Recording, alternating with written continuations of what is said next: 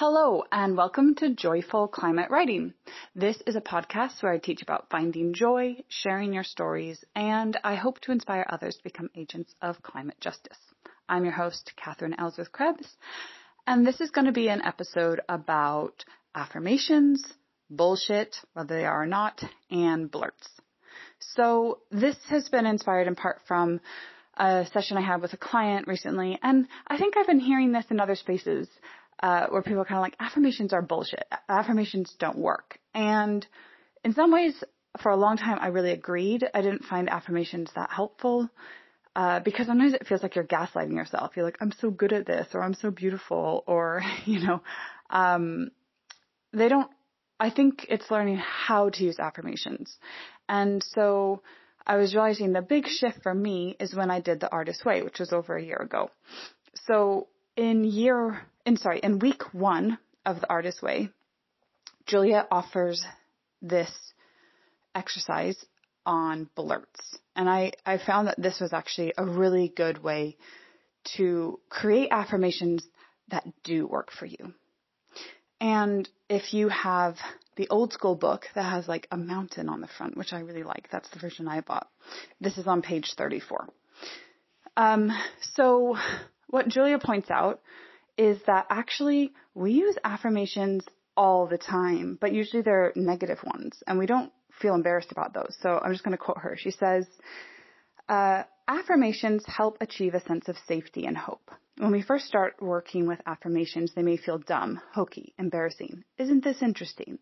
We can easily and without embarrassment bludgeon ourselves with negative affirmations, such as, I'm not gifted enough, not clever enough, not original enough, not young enough. But saying nice things about ourselves is notoriously hard to do. It feels pretty awful at first. Try these and see if they don't sound hopelessly syrupy. Quote, I deserve love. I deserve fair pay. I deserve a rewarding creative life. I am a brilliant and successful artist. I am rich. I have rich creative talents. I am competent and confident in my creative work. So I'm going to end the quote there. And so I think this is such a good point. We have a lot of negative self-talk that basically is affirmations. All those voices where you keep telling yourself you're not enough, or people don't want to hear from you, you don't have anything valuable to say. Those are also affirmations. And what her activity really helps with is, again, creating ones that are useful for you. Because I think affirmations are really powerful, but it's about finding the right one, finding the right sort of statement you can tell yourself that it does put you in a good headspace. I talked about this, I think just in the last episode, about feeling your feelings. It's like, how do you get yourself to feel quite resourced and to show up as the person you want to show up? So I think affirmations are really powerful to do that, but it's about how do you do that? So Julia Cameron introduces this idea of the censor, or this could be your inner critic, right? So I'm just going to share a little bit more of what she writes. So she talks about how when you write an affirmation like the one she shared, I deserve fair pay, I deserve love, that your censor is probably going to perk up. They don't like the sound of your real self-worth, or other people might call this the ego, right? And they immediately start throwing critiques at you, like, who do you think you are? Or, yeah, you just have that voice come up. I think this is why affirmations don't work for people, is because they might start to say things like, I love myself, I am enough, and then these different voices come up. And so she recommends that you pick one affirmation and you write it 10 times in a row. And while you do that, your censor will start coming up with objections, and those are called blurts. So when those blurts come up, you actually start writing them to the side. You find out what those nasty things are that your ego is saying to you. This is also like my first episode. These are the gremlin voices, right? So ones that she says are like, she maybe would have written an affirmation about being brilliant and prolific. And then her ego says, well, actually you can't spell and you never show up to write. You're just kidding yourself. You're an idiot. No one wants to hear from you. Editors will never accept this. You're terrible at writing. You don't know how to use metaphor. I've talked about that. And so there's all these nasty blurts that come up, and you get those down, and then you actually have learned something about in some ways, your negative affirmations, but your actual subconscious and some of your negative core beliefs. And then you take each of those and you respond to them, just like we did in the first episode as Gremlins. So I just really love this activity because I think it's part of the reason why affirmations don't work for people is that they might say one, I'm so beautiful, and then they're looking at themselves in the mirror and they notice their acne or their double chin or, right? So it actually brings out all these blurts. And unless you engage with the blurts and then write something that's much more specific, perhaps, or are able to like address them and still come back to that core first initial affirmation, then yeah, you're going to think they're bullshit. They don't really work because you don't believe that statement.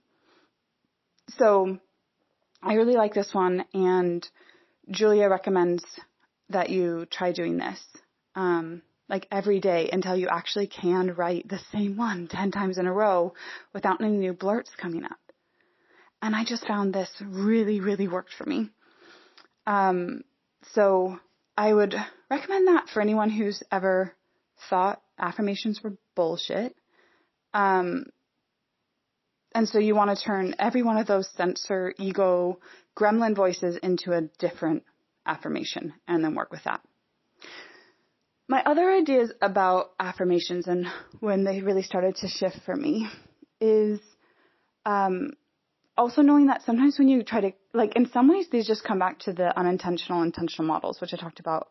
I can't remember which number, but the episode that's named something about coaching, I think. And the model, coaching the model. That's the title of the podcast episode. So what that is right, those blurts that come out are actually your unintentional model. And then when you write a new response to it, those are your intentional model. But sometimes, again, it's hard to just jump from maybe a place of shame up to a place of joy. And so it also can be really helpful to throw in the words like, it's possible, or I'm willing. So rather than being like, I can feel good all the time in my life, it's like, I'm willing to feel good more in my life. Or rather than thinking that, 20 people are going to listen to my podcast immediately and get great results from it. And it's more like, it's possible this will help one person, and that's worth it.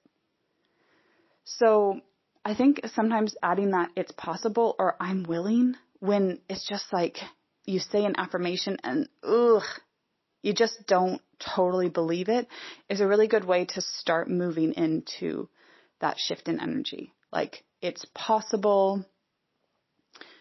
I think I've had some clients recently, like they were talking a lot about, other people's reactions to them or other situations.